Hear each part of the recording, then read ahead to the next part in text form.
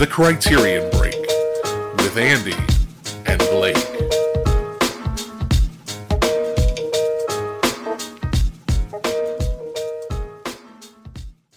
Greetings and salutations, everyone. Welcome to the second episode of the Criterion Break with Andy and Blake. I am Andy, the fat dude of Fat Dude Digs Flicks, joined as always by my co-host, the wonderful, the lovely, the talented Blake. Blake, how you doing? Wow, that's the best intro I've ever gotten before. I'm great. I'm doing great. I'm super excited to do this. Yeah, the last episode was a lot of fun, and we did pretty well. There were some people that were listening. I hope that the people who are listening start giving us some feedback. We did get a little feedback on Facebook. I think somebody commented on the post somewhere in regards to another filmmaker. Do you remember? It was Costas Garbus. Okay, yeah. So we're going to have to add that to the list somewhere because it would be a lot of fun to talk those. Yeah, we'll look up if he has anything on the channel because I'd be curious to see what's there available to just kind of dig into already. Yeah, and if nothing else, I mean, maybe not the next episode, but the episode after that, we can have a conversation about our discovery of Gavras. So that would be a lot of fun. Absolutely. If you're out there listening, keep throwing those comments out. You can certainly email us. I might have to open up a Criterion Break email address, but for the time being, you can send us an email to fatdudedigsflicks@gmail.com or just comment on the Facebook posts because we would love to have different things to talk about. Absolutely. So this is kind of a fun week. This was you had a movie that you had wanted to watch and kind of wanted the motivation to get to it. And then another movie that is coming on Criterion landed on Hulu. So our two featured movies were really fun. But I think before we get into those, the announcements were made as to what is coming out on Criterion, the physical media, the DVDs and Blu-rays for the month of July, and this is another really great-looking month. Yeah, this month is a banger, as the kids would say. Just like stacked from top to bottom. Yeah, I'm really excited with this lineup. So the first one that's coming out in July, on July 7th, is the film adaptation of H.G. Wells' The War of the Worlds. This is the 1950s version of The War of the Worlds. Yeah, I'm super excited about this. I grew up on this movie. My dad was a huge fan, and so along with the Killer Ants movie, Them, this was like my childhood. These two movies. So I'm super stoked. It's by Byron Haskin. He's got another movie in the collection, Robinson Crusoe on Mars. So he's getting his second movie added in. New 4K restoration. I don't buy a lot of movies, and this one might be one that I pick up just solely based on the fact that it's going to get the treatment that it deserves. Yeah, I'm also really excited for this one. I have never seen it, and I think now that it's coming to Criterion, I think is my perfect opportunity to do so. I went through a huge. I guess I'm still in kind of an Orson Welles phase, and his radio drama version of The War of the Worlds really made me want to see this film version. But I think at the time, when I was going through that, I couldn't find a VHS or DVD copy of it anywhere. So now that it's available coming soon, I am super excited to check this one out. Yep. The next one on the list, this is my highlight for the month of July. It is a box set featuring the greatest hits, the biggest films of Bruce Lee. It's called Bruce Lee, His Greatest Hits, coming out on July 14th, featuring, let's see here, I can't name them off the top of my head. I have them ready. Oh, yeah, what you got? Okay, so the first one's The Big Boss. Then it's Fist of Fury, and then it's Way of the Dragon, followed by Enter the Dragon, and it ends with Game of Death. Yeah, this is awesome. Just I was so excited when I saw this was being released. Criterion even put together a nice little trailer for this set. Yeah, it's a super cool trailer. Yeah, and the box art is a little controversial. There are people that are not a big fan of this art. I think it's fun. I think it's a very pop art, stylistic cover. I don't know what else I would have preferred. I think the one thing that I've heard that a lot of people would have liked would have been a touch of red somewhere on there, just because the black, yellow, and red are the Bruce Lee colors, and it doesn't look like there is anything in red on there. But otherwise, I'm a fan of this art. What do you think of it, Blake?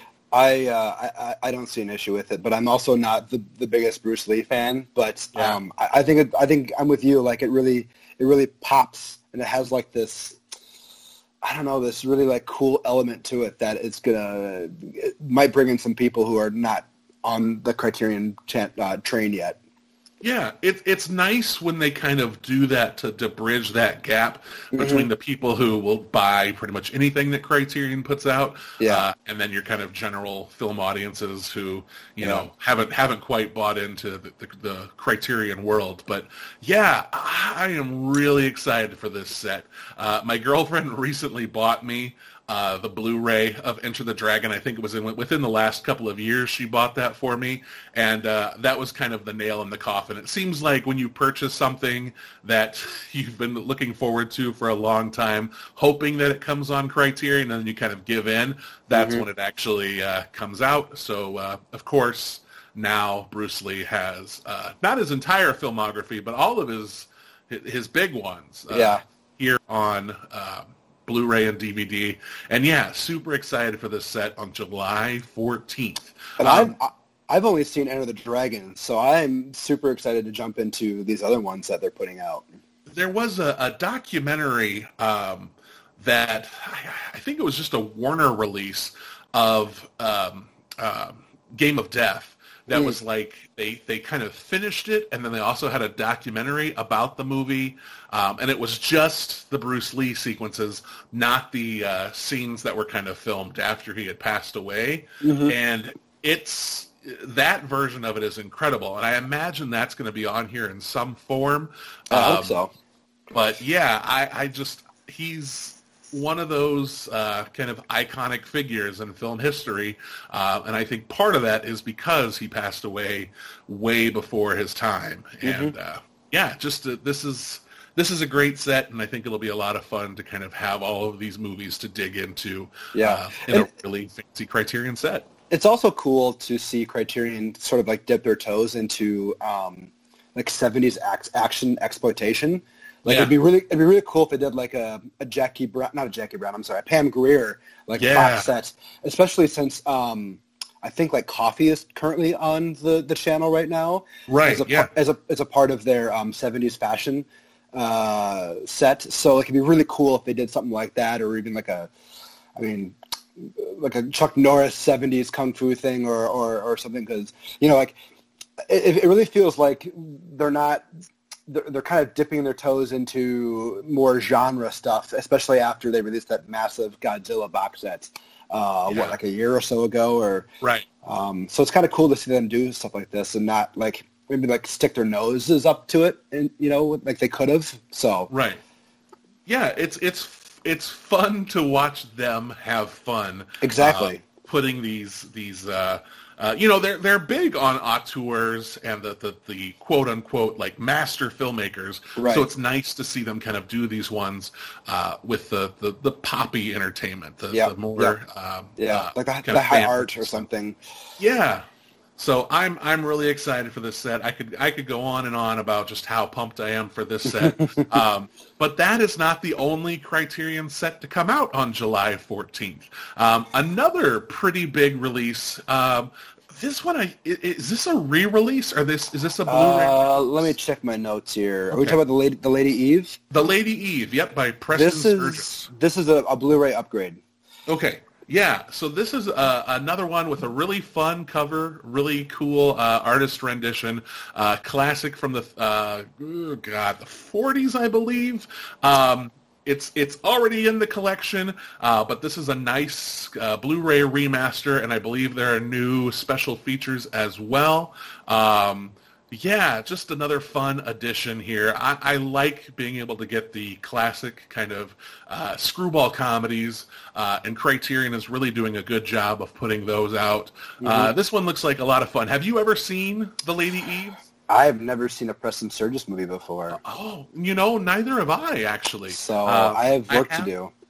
Yeah, I have Sullivan's Travels on my list. It's been there for a very, very long time, which is also in the collection. Yeah. And I will have to get to that sooner rather than later, but it's nice to know that this one is coming out. Again, really nice looking cover, and I think with Barbara Stanwyck and Henry Fonda, it looks like this one should be a lot of fun. It probably is. It's regarded as a classic, so super looking forward to seeing this one once it hits Criterion. Yep, I'm with you. Yeah, the next one is kind of the... I guess you can't really say it's the first of the Netflix movies because Roma is now in the Criterion collection. But the first of this kind of new wave of Netflix that they recently made an agreement with, the Oscar-nominated Marriage Story hits Blu-ray and DVD on July 21st, written and directed by Noah Baumbach, starring Adam Driver and Scarlett Johansson. This was one of my favorite movies released last year. Really enjoyed this movie. Had a nice mix of humor and heartbreak all kind of rolled into one. Not the best cover art here, but I don't know what other direction they could have gone. Yeah. I mean, I liked the cover art quite a bit, but it kind of reminds me of, what's that Dustin Hoffman movie where, Kramer versus Kramer? Kind of reminds me of that in a way, where it's like, it's like it is the story of this family that is figuring this new direction in life, and I sort of love how like it's a nice look at the family in a very emotional state in a good way, and in a way it's simplistic. I like the border around the picture, so I'm of the ilk that it's a fine cover up, but I get that it might be too simplistic or not poppy enough.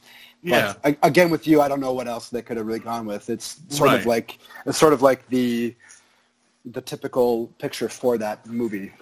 Yeah, and I think, joining your side here, I think by using this as the cover art, they're keeping the focus on what the actual focus of the film is. We've got the main actors. This is the story of their life and their relationship from probably from the beginning of it crumbling to the end. And it's just a, very, I think it's simple, but, thinking about it from a different perspective, I think it works because it's what's going to sell the movie. It was one of my favorite movies of last year as well. I think I had like a number 3 until I saw Uncut Gems. So I have a very high regard for the movie, and I might purchase it because for me it's Baumbach's best movie.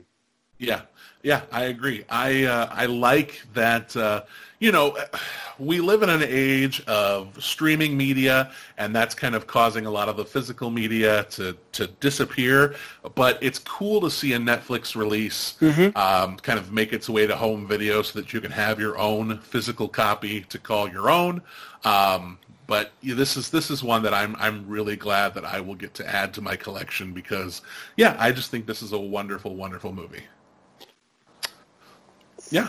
So the last one, this is the July 21st, the last release in July, is a Blu-ray release of a film that's already in the collection, and that is Abbas Kiarostami's Taste of Cherry.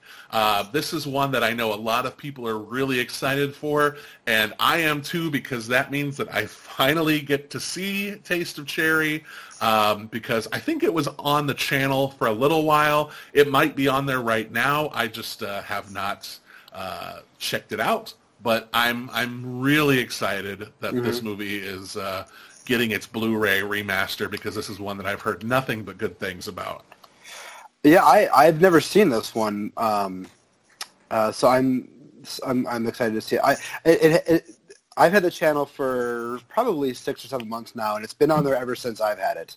Yeah. So it is on the channel right now. I believe so. The Criterion channel has that series where the university professors explain like movement and how cameras tell stories and stuff, and they have like a 30 or 40 part series. And Taste of Cherry is one of those movies that they spotlight. So I think it's going to stay up for quite a while. But very cool to see this get an upgrade. I haven't seen it. I've wanted to see it, but Roger Ebert's sort of like my barometer of like. Sort of like where I'll fall in line with a movie. Right. And I'm pretty sure he gave this like 0 stars or like half a star. Wow. And he said it was like the definition of boring or something. And so like I've always sort of like stayed away from it because of that. But yeah, I think I need to dive into it. I absolutely adore Certified Copy. Yep. And for me, it was like top 10 of last decade for film. So I really should get to this one. Yeah, Certified Copy is excellent. I really liked like Someone in Love, and then Close Up is wonderful. So I need to see Close Up, man. Yeah, Close Up is great. It's always cool when a Kiarostami movie, even though this one was already in the collection, it's nice to get it remastered and kind of have it in the best available form. So, yeah, those are the upcoming releases. Anything else you want to say about our slate for July? I don't think so. I think we nailed pretty much all of it. Yeah, it looks like that's 2 months in a row that I think are just spectacular. And go back a little bit further, I'm not as excited about May, but anytime anything gets there are Criterion releases, I'm always going to be pumped about it, even if they're titles I've never seen. Yeah, May you can save some money maybe then. Although I will say that's true. I did enjoy Wildlife, although I'm a little perplexed that it is already on the collection, but that's neither here nor there. And I am a big fan of The Great Escape, and I think the cover up for that is truly remarkable. Yeah, so that's an excellent cover. Yeah, but yeah, I kind of agree. It's a little bit short of a month. Yeah. Yeah, I think Great Escape will be the only one that I pick up in May because I feel like I can wait for Wildlife. I can wait for Seiji shorts, but Great Escape, I'm good. I've got all of the other John Cassavetes movies that have come out. So Husbands, I think, is one that I'd like to see, but I've got to get caught up on that box set before I dig into another Cassavetes movie. So is The Killing of a Chinese Bookie in that box set? Yes, it sure is. Have you seen that? I have not. I have not seen that one. Okay, I will say it's the only Cassavetes that I've seen, but I thought it was incredible. Yeah, incredible. That's how I feel about A Woman Under the Influence. It's the only Cassavetes movie I've seen, but I love it. So damn, we should probably spotlight him at some point and do a Cassavetes watch. Yeah, I think that'd be fun. I think it'd be fun maybe with him to do kind of a mini marathon. So we break down a couple of his movies. That'd be fun. So future plans, folks. You're hearing it here first. But all right, well let's dig into our 2 featured movies of this episode. We will start off with the one that we planned on. Yeah. Let's talk about that first. We planned on Federico Fellini's Amarcord, and then it was like, should we reveal what we watched, or should we just wait for after we finish with Amarcord? We can reveal it. I think it's okay to reveal it. So we both talked. We talked about Portrait of a Lady on Fire last week because it was coming out in the physical side. But for some reason, I was like, I'm in the mood. I'm going to do this, and I watched it. Spoilers. I absolutely loved it. Yeah. And I think my reaction caused you to watch it, and so it was like, we need to talk about this. Right. So we're doing Portrait of a Lady with Fire second. Because for me, it was my favorite of these 2 watches, even though I truly did love Amarcord quite a bit. Yeah, absolutely. But, yeah, we can start with Amarcord first. Federico Fellini's. How would you describe this? It's like an absurdist dramedy of. It's like a absurdist kind of memory play is how I feel. So it came out in 1973. It's sort of like Fellini's look back at his childhood growing up in Rimini, Italy, and Amarcord is Italian for I remember. So it's harking back to his childhood, and what I loved about the movie was that it was like sort of like this big collage of just really these incidences that had no correlation to one another. Right. They're like these big fantastical like mini stories that like maybe wouldn't exist in real life, but like are not total fantasy either. It really plays with that really well. Would you agree with that? Oh, absolutely. It's like I remember, and memory can't always be trusted. Right. If you tell a story one way over and over and over again, whether or not that's how it actually happened, that's how you're going to remember it. And that's kind of how this movie feels. How it's like, this part happened, and then I remember that she took her top off and put myself in her bosom.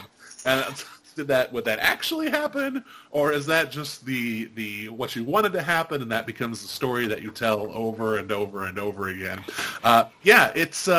It's such an interesting blend of reality and fantasy that it's hard to know exactly what is actually happening and what's more of that dreamlike that fantasy.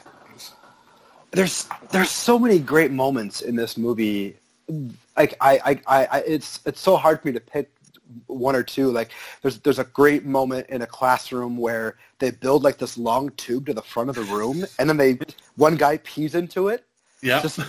And then there's one sequence where him and his friends remember all these women with big butts sitting on chairs, and then of course it takes place during when fascism was a big thing.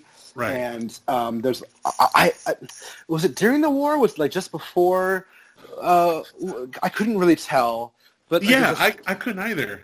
There's a sequence where these soldiers march through, and even some of the heroes, not heroes, but like the people that you're sort of like involved with and have empathy and sympathy for, like they're doing the Heil Hitler salute. Right. And you're kind of wondering, well, like I think I would too if my livelihood was threatened by these people. So there's a whole like section of the film where you're kind of like thinking like, well, geez, like it gets pretty serious at times, and then it kind of floats back into the absurdist stuff. But I mean, I had a lot of emotions watching this movie. Mm-hmm. The first hour or so is really a lot of fun, really funny, a lot of great gags. It opens with like this burning of an effigy of a chair I think of a witch on top of a pile of twigs and chairs, and to kind of usher in the changing of the seasons, I think is what that. Yeah. Right. And then after the first hour or so, it gets pretty serious, and then it kind of floats back to the comedy stuff. But there's a tremendous sequence in this movie that I truly loved the cinematography of when they go get their uncle out of the mental institution, and he climbs a tree, and then refuses to come down until they give him a woman to have sex with. Right. I thought the way that was shot was just absolutely gorgeous. Yeah. I agree. Yeah, I don't know what else I can really say in this movie other than like the performances were great. There's really like no main star of the movie except for the young kid. He's kind of like the focal point who is pulling all these people. Like it's like your barometer of where you're going to town. Right. But otherwise, this is a big cast of people who you kind of follow through their stories and their loves and their loss, and it's quite an exemplary movie, I felt. Yeah. I remember this, or I think of this movie as less plot and character driven and more of a tone poem. I think the characters, of course, are focused on, but it's it's more of how this movie makes you feel. Yeah. And I, not necessarily famously, am not the biggest fan of tone poem movies. I'm not a fan of Roma. I'm not really a fan of Tree of Life. Like, these are the movies that focus more on mood and swell of feeling than they do on story. But for some reason, I connected with this one.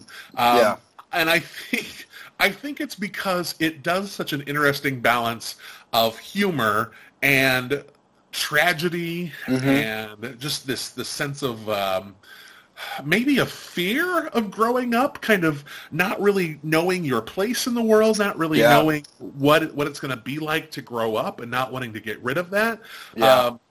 All of that stuff, like you said, with the uncle was spectacular. This is a really horny movie. Like, this is another one of those movies where it's like the goal of so many of these characters. And I think that's because we've got those teenagers front and center in the movie. His conquest for, I'm not going to be able to say the character's name. I know that.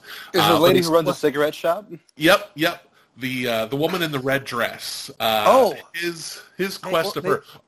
They say her name. It's like Grace O'Neill or something. Graniska is what it is. Yeah. His conquest of her that leads him to a movie theater. Oh my God, they are the only. So funny. They are the only people there, and slowly he creeps from his side of the theater to her side of the theater, to behind her, to in front of her, and then finally right next to her. And he just reaches over and puts his hand on her leg. Does he move his hand around, and that's when she says, looking for something? I think he's like slowly creeping it towards her. Yeah. Her lady bits. Yeah. Yeah.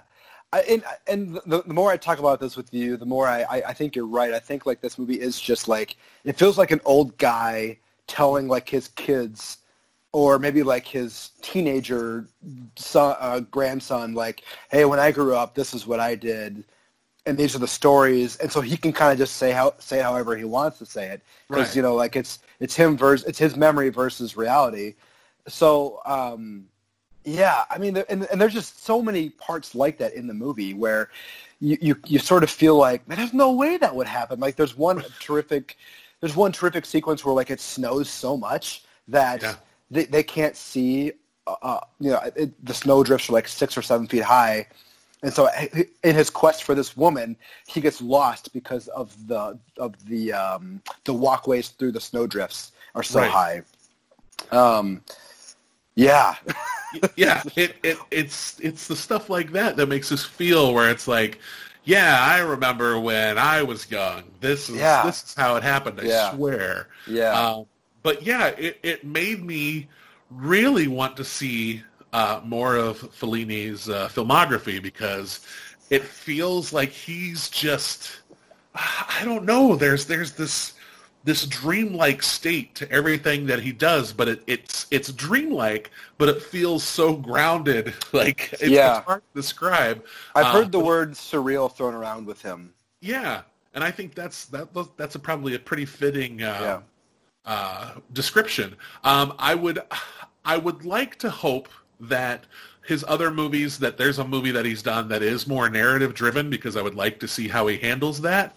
But it looks like, from judging from the description of La Dolce Vita, and I think from 8.5, he is kind of clinging to that fantasy and kind of vignette storytelling. But those are still two I'm looking forward to watching. Me as well. I wonder if he kind of falls into like the David Lynch territory, where it's like, well, this is kind of like, you know who David Lynch is. You kind of know what you're going to get when you watch a David Lynch movie. And that could be the thing with Fellini, where it's like, well, I mean, it's Federico Fellini. You kind of know what you're going to get. But this is my first Fellini, and so I can't speak to that yet. And I'm looking forward to knocking more down. Oh, yeah, absolutely. This is a great way to kind of dip our toes into the Fellini pool. Was there anything else about this movie that stood out to you? I think I'll talk again just really briefly about the where our as close to a main character as we can get when he finally gets a little bit of action. Yeah, I don't. We can just go there because I don't have much else to add. I'm really curious to hear your thoughts on this sequence because I want to hear your thoughts, Andy. It's so funny because it's like I have to remember that there was a time when I was a teenage boy too, and where my focus was pretty much on boobs. Like just it was all I wanted to think about was the female anatomy, and just how this all unfolded, that she just went with it. Right. It was pretty incredible. Such a scene. Like, right. Yeah. At that age, you are horned up beyond belief, and he was ready for it. And I can't remember what was the reasoning why they didn't go any further than him just putting his face in her chest. I don't think he put his face in her chest. I think she put his chest in his face. I can't remember exactly how the scene played out, but I think he went there asking for a cigarette. Right. And then something happens where she's just like, all right, I'm whipping my breasts out and I'm going to shove them in his face. Yeah, and they were both just this woman totally is this woman is she's well endowed, I guess you could say. Yep. And so the actions are quite striking when things happen, and then she basically just shuts it down and says something to the effect of like, "You're too young." I think she even says like, "You're underage" or something like that. I could get in trouble, but yeah, I'm not gonna lie. There's the 13, 14-year-old Blake in me was like, "Geez, like, why didn't this happen?" But like, right.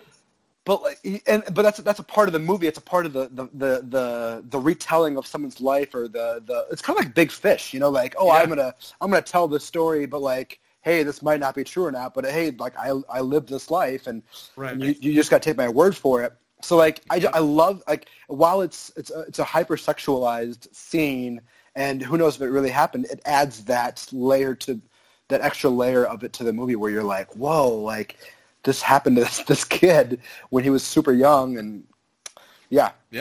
Got his face smashed in some boobs by a large cigarette store owning woman. So yeah, it was quite the scene, and it was quite the scene. Yeah. The only other thing I think I want to touch upon really quickly is, for me. So the movie spends so much time kind of playing light and being humorous and focusing on hormones and all of that once it gets down to the end, the tragedy is really moves through the tragedy really quickly, I would say. Okay. And I think that's, for me, I feel like that's that kind of speaking to the idea of memory, that when we're trying to tell a certain story, we want the happy parts to stand out so that we don't spend so much time bringing ourselves back to that place of sadness. And I feel like maybe that's what's going on here, why it seems like once the spoiler alerts for a 50-year-old movie, once the mother, was it the mother, the aunt, the mother, when she passes away? Yeah, I can't remember. I think it's the mother. Yeah, it kind of plows through that very quickly. She's sick, and then the next scene she's gone, and then right after that we get a character getting married. Yeah, and it's just this kind of circle of life. But I think, when you dive back to a painful memory, like, unless that's your intention to stay in that painful memory, you want to get past that as fast as you can so that you can remember all of the good. And I feel like that's kind of part of what this movie is doing, is focusing so much on that good, that the tougher bits, it's not that they aren't dealt with and that they aren't treated with as much care as the humor, but I feel like it's more of wanting to say, okay, well, this stuff happened and it wasn't good, but the part of my life that I really want to talk to you about is when I followed this woman to the movie theater, or when I looked at all these women's butts when I was walking. Right. It's it's kind of it really is. It's a real analysis of how we remember things and what we want to spend our time remembering. I definitely think it's intentional. Yeah. I think it helps keep the movie light, and I think that light is a really good way to describe this one. Like I said, I really enjoyed this one. I think kind of because I don't like those other tone poem type movies. Sure. Once I kind of got the idea of what this was going to be, for a second I was like, oh, stick with this. And once I kind of let all that stuff go, I really got caught up in this world. So I just remembered another terrific sequence that I loved, even though it was like you could tell it was incredibly fake. Was the sequence where they go out and meet the boat coming in, the cruise liner. And the way they shoot all these people in the boats waiting for it at night, you can tell it's just like garbage bags of like plastic as water in the night. And I think most people would be like, well, it's clearly fake, but I think it's just the idea that you're creating this magical moment is why I was able to just completely gloss over the fact that I could tell it was completely fake. But I thought it was just a terrific sequence that stood out amongst other terrific sequences in this movie. Yeah, and I think that it does. That totally adds to the idea of memory and fantasy. And right. Was this something else that happened, or was this how he remembers it? So yeah. So overall, what'd you think, Blake? I gave it 4 stars out of 5 on Letterboxd. So I really, really enjoyed it quite a bit. Yeah, I gave it 3.5, and I think for me, a rewatch would definitely lend it to another half star. Because I think there's a lot of really great stuff going on here. I think the only thing holding it back for me was just the personal stuff that I attached to tone poems. But I think there was so much here that was a lot of fun. And I will speak to that. Like for me, like those movies really get me. Like I love movies like that. Like we've had our infamous bouts in the past over Tree of Life. Like I really do love Tree of Life and how it is so loose and it doesn't stick to a narrative. It's more about like feeling and memory and all of that. Like I love stuff like that. So that's the difference between you and I. Right. Yeah, and that's one, I own the Criterion of Tree of Life because I know that somewhere down the road I will give it another shot.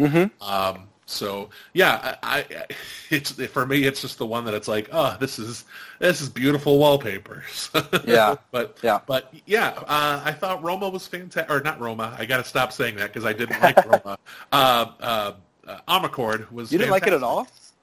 I liked it. I didn't love it. It was another one too that was like, this is really beautiful to look at, but man, we're not as emotionally connected as I think everything wants it to seem like we are. Sure. So not to go off on a tangent about Roma, but I really enjoyed Roma, and one of the reasons was there's a scene in Roma where this kid is like in this desert field type landscape, and he's like catching these little like lizards.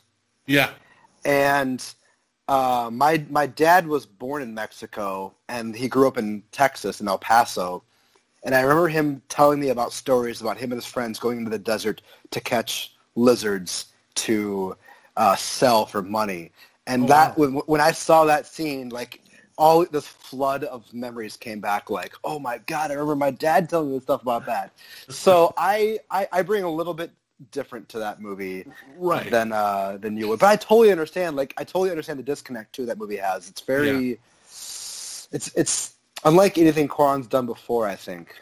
Right. I completely agree with that. It's another one, though, too, where it's like somewhere down the road, I know I will give it another shot. It's just, off of that initial viewing, it was not one that stuck with me as much as it stuck with everyone else. Sure. But, So I think for both of us, Amarcord was a great pick. We're both on board with that. So let's move on to our second movie that I know we are both in agreement on. That is Portrait of a Lady on Fire. Wow.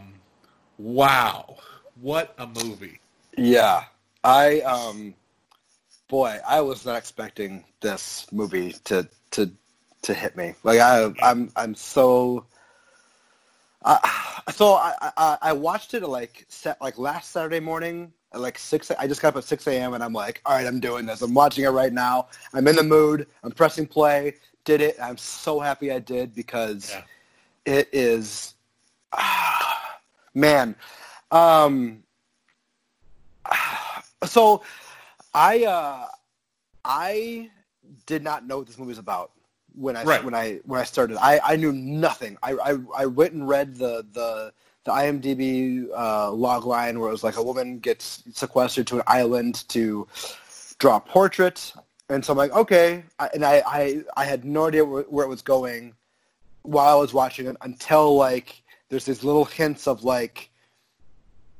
I mean, I guess we're gonna talk spoilers, but like there's these hints of like attraction and love, and then I was in, and then it just got to it's a slow burn, so it starts off pretty slow. Yeah. Once it hits a certain point, man, I was in tears at the end of this movie.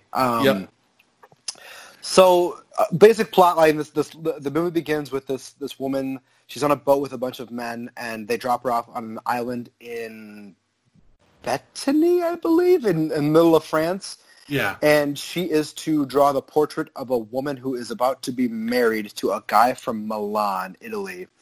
And she's the third person to do this. Yep. Because she refuses to have her portrait drawn.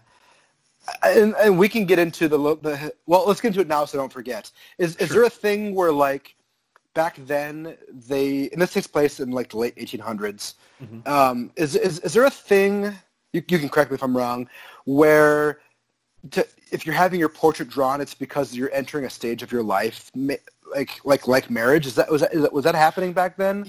Yeah, it's kind of what it seems like, that it was once you made this commitment to be married and had your painting done, that was the end of this first chapter of your life, right. And then your life became about your partner and your family. So I took it as like she was sort of like refusing the marriage by not getting her portrait drawn. So this new woman comes in, and the lady who's getting married, her mother, we should look up these names actually. Yeah.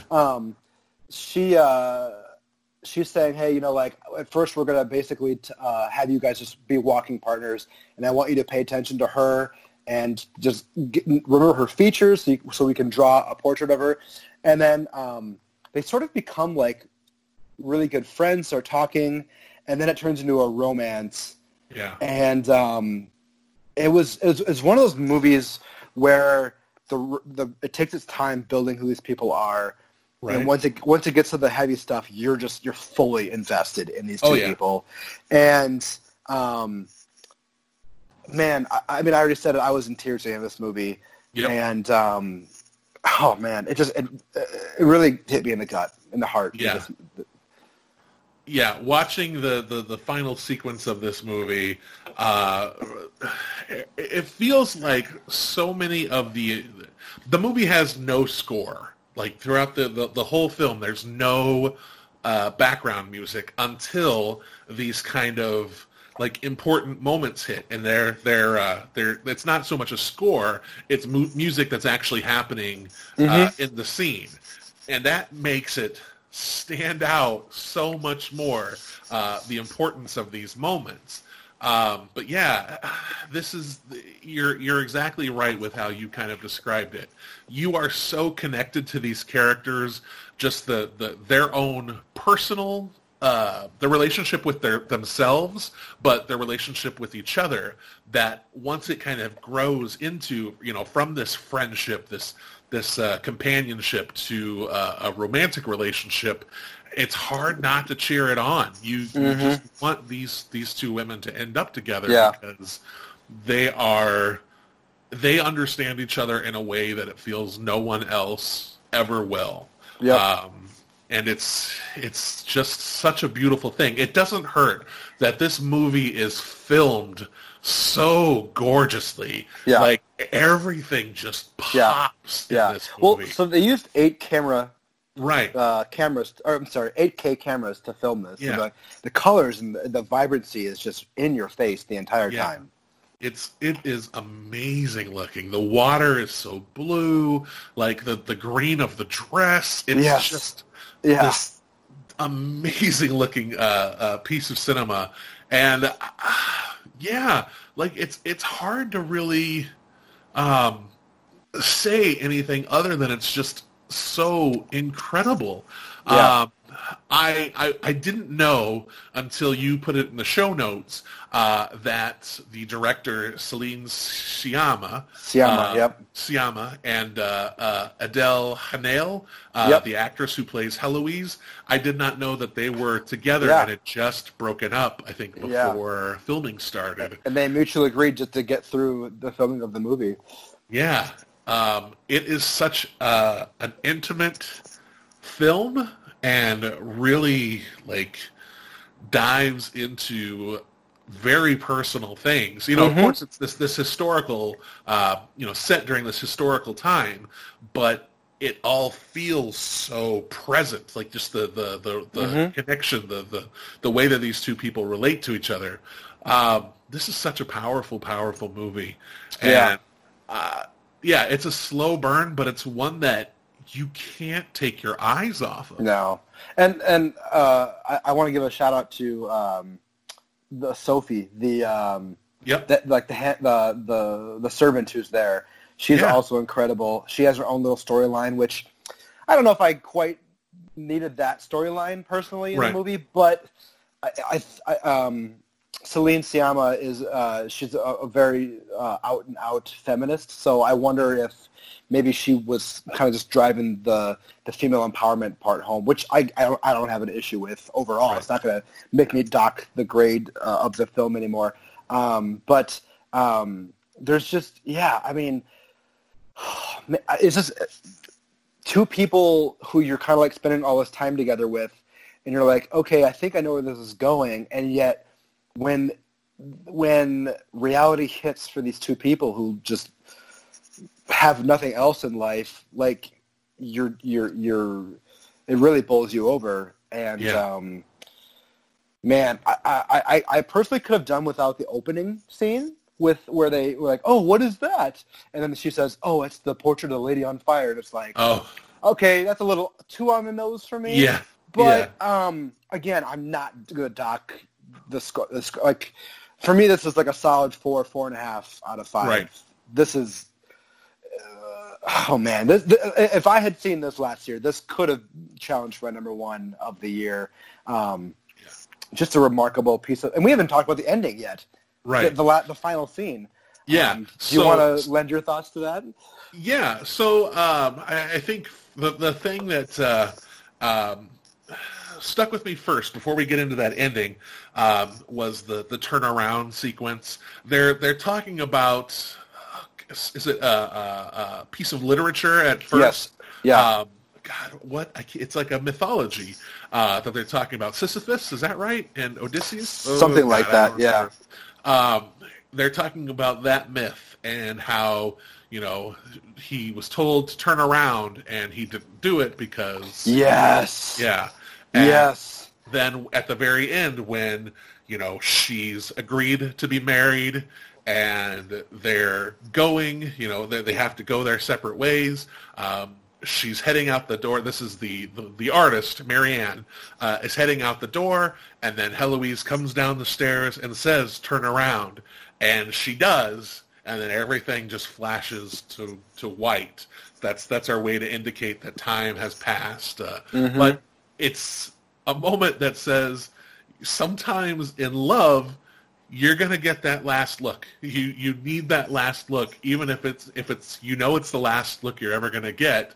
I appreciate that she did. I appreciate that she turned around because, yeah, I don't know, there's something meaningful about that to me.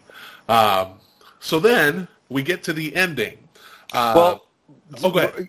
Well, I want to point out they read a passage from a book, and they mark the page like 28. Like that's the number of the book. So right. Yeah. So they're reading. I believe it's some kind of romance. Maybe it's sonnets or something. I don't really remember. So it's years have passed, and Marianne is going to this art show, and she sees a painting of Heloise on the wall with I believe just a child. Yep. I don't think the husband is in there as well. It's just her and a child. Yeah. Yep. And on her lap, she has the book that they were reading opened up to, like, with her finger kind of holding it open to the page that they agreed on was, the special page. And that was, for me, that was where the tears started. Yeah. Because it was like, again, throughout whatever life threw at them, from that point forward, there was no one else that could even hold a candle to what they had in this short amount of time. So, did tears start for you there as well? Yeah, that was when I basically when they put the insert shot into the 28. I did the oh god, yep. And then I just started to tear up because it was like, oh man. It was just an incredible moment. The final sequence is a little interesting to me, where is it a play they're watching that they're going to? Yeah, I think it was an opera. Yeah, and like there's a very long shot on Eloise where she's crying, and the music is very loud. Yeah. Like, was that the piece of music they were talking about earlier in the movie? She's okay. Yep. Okay, she was playing on the piano, I think. Right. Okay, I was trying to figure that out. I'm like, why is she? But that was telling, oh God, what's her name? Marianne, that she was too thinking of her. And of course, the 28 in the portrait gives it away as well. But right. Boy, this movie drained me. just drained my soul. Right, and gave me so much hope as well. Yeah. Yeah, like in the best possible way. Like every once in a while you need one of those movies, because there are movies that I'll watch that I'll cry as a reaction to pain. Like, oh, this is so sad that this happened. But for me, like, even though they don't end up together, neither of them died, which is something that you see a lot in kind of gay and lesbian romances, is that one of the characters has to die because we're just not able to accept that kind of a relationship. But here, nobody dies. They had to go their separate ways because we live in a society. But it was haunting that they still, even if they couldn't be together, they still completely and wholly loved and cared for one another. Yeah. I want to talk about Celine Sciamma for a minute. Yeah. So all of her movies are available on the Criterion channel right now, except for this one, but it is on Hulu, if you have Hulu. So Girlhood, Tomboy, and Water Lilies are all available on the Criterion channel. I feel like I've seen Tomboy, but I'm not 100%. I know we talked about Girlhood last time, and I cannot recommend Girlhood enough. I absolutely loved it. Is Sciamma on the verge of becoming one of the leading filmmakers in the world? It sure feels like it. It sure feels like this is like a big announcement film for her. Like the stage was set, and now she's walking up to it. Right. Yeah. This is her kicking down the door. I think she really established herself with her previous films, because I know, even though I haven't seen Water Lilies or Tomboy, I've known of them. Right. Because you pay attention to a lot of independent film stuff, you're going to hear about these movies. Right. But Girlhood, I loved. Yeah. and it's just showing that there is an artist here who's ready to take over the reins. Yeah. And with this movie, I think she is certainly making a statement that she is the next one to not only watch but completely pay attention to. Yeah, she's not even 40 years old yet. Yeah. Yeah. She's gonna go places. I hope she shines away from the Hollywood spotlight and just keeps doing her own thing, because she's an incredible filmmaker already. Yep. If she tells the stories that she wants to tell, it feels like the sky's the limit for her. So yeah, I agree. Yeah, just excellent. Oh, one other thing I want to call attention to really quickly, because I just remembered this. So the actress who plays the mother, who plays mother, is Valerie Golino, who was in Hot Shots, or Big Top Pee-wee and Hot Shots. I didn't realize she was in Pee-wee's Big Top. That's cool. Yeah, so she is the I believe it's a trapeze artist that Pee-wee falls in love with.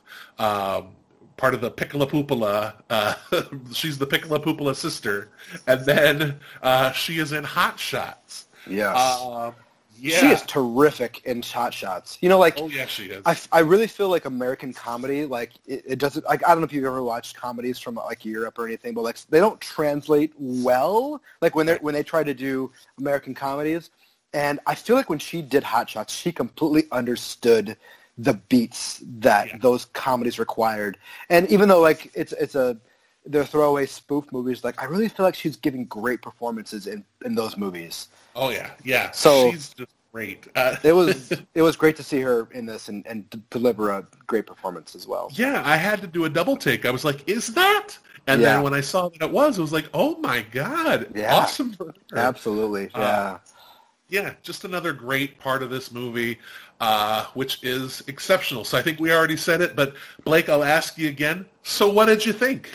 Solid 4 stars. I don't think I'd hesitate to give it 4.5 if I was in a good mood in 2 days or something. So I absolutely love this movie, and I wish I'd seen it last year when I was like curating my favorite movies of the year, because this would have been near the top. Yeah, I think this would have ended up in my top 5. Definitely. Oh, easily. Probably top 2 or 3. Yeah. 4.5 for me as well. I thought this movie was stunning to look at, and really emotionally powerful. This is one that I will. I can't wait to own when the Blu-ray comes out, because I will definitely pick it up. It's going to look beautiful. Oh, yeah. But I might end up watching it a few times on Hulu in the time being. So, those were the movies that we assigned ourselves to watch. And, they were good. They were great, yeah. But now comes the fun part. Yes. So, we have decided that for our next episode, we're going to call it the Second Chance episode. This is a movie that we have watched that we feel like we probably should have responded to, but we did not. And maybe by rewatching it and letting the other person kind of watch it will help us form a different kind of appreciation for this movie. Yeah. So it's not necessarily forcing the other person to watch a bad movie. It's just making them watch something that we didn't like in hopes that maybe we'll like it. I think that makes sense. Yeah. So based off of that, I'm slightly nervous to tell you what my pick is, because I'm pretty sure you did not like this movie at all either. Oh, well, that's fun then. But do you want me to just go say what my pick is? Well, before that, let's just say that we don't know what movie. So we haven't discussed it. This is a surprise to both of us. Yeah. So this will be fun. All right, Blake, lay it on me. What am I watching? I'm gonna watch it too. So don't feel like you're being picked on here.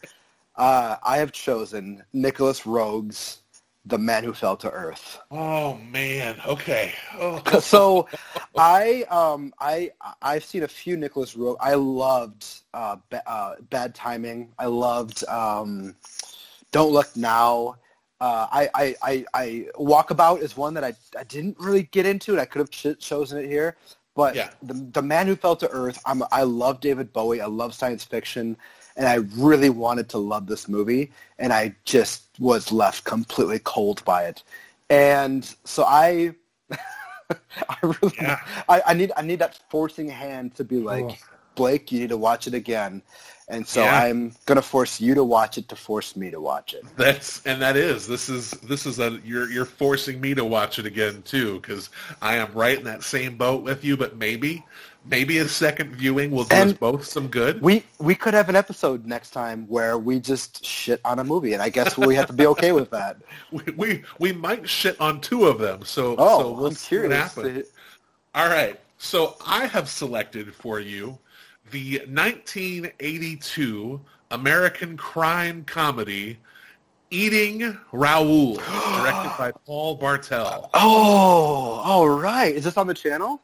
It is on the channel. Oh. This is a movie about two restaurant owners who were tired of the perverts in their apartment building, so they try and kill them as a means to find a way to fund their restaurant. I thought I would love this movie. And it has now been several years since I have watched it, but all I remember is being very, very disappointed.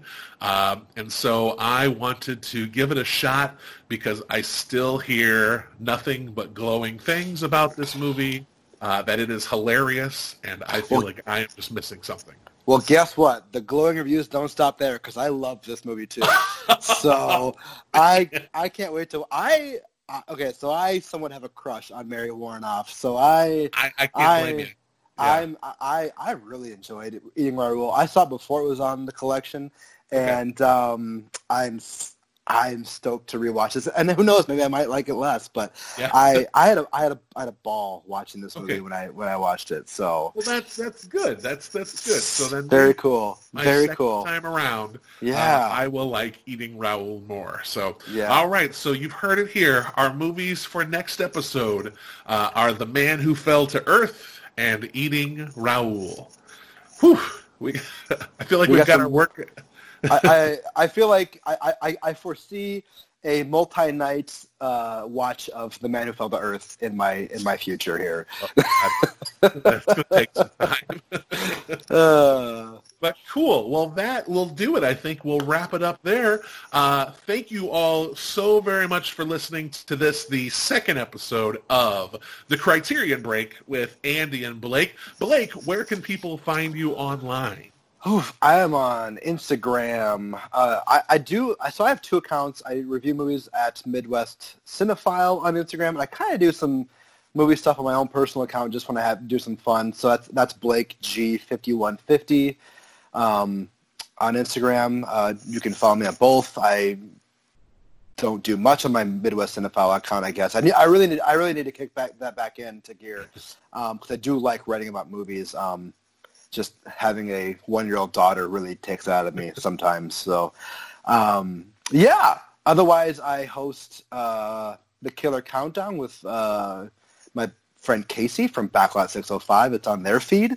We just did the Evil Dead series the other day. That was a lot of fun. So that's I'm excited to listen to that one. Yeah. But that's where you can find me. Yeah, and you can find me on Facebook, Instagram, and Twitter, Fat Dude Digs Flicks. Just give a search for Fat Dude Digs Flicks, and you will find my stuff. Try to review everything I watch, even though I am about 20 reviews behind.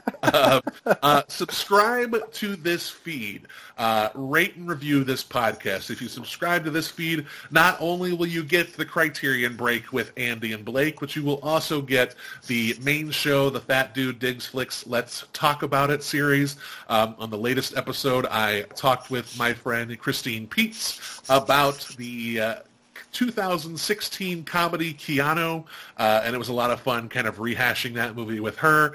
But yeah, you can follow the feed, rate and review the podcast, because that's what helps us get more listeners.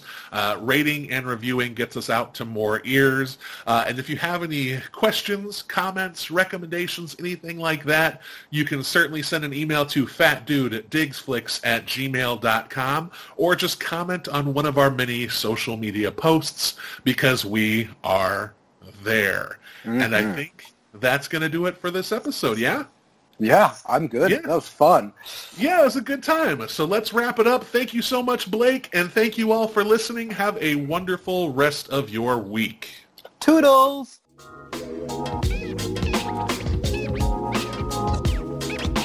You've been listening to The Criterion Break with Andy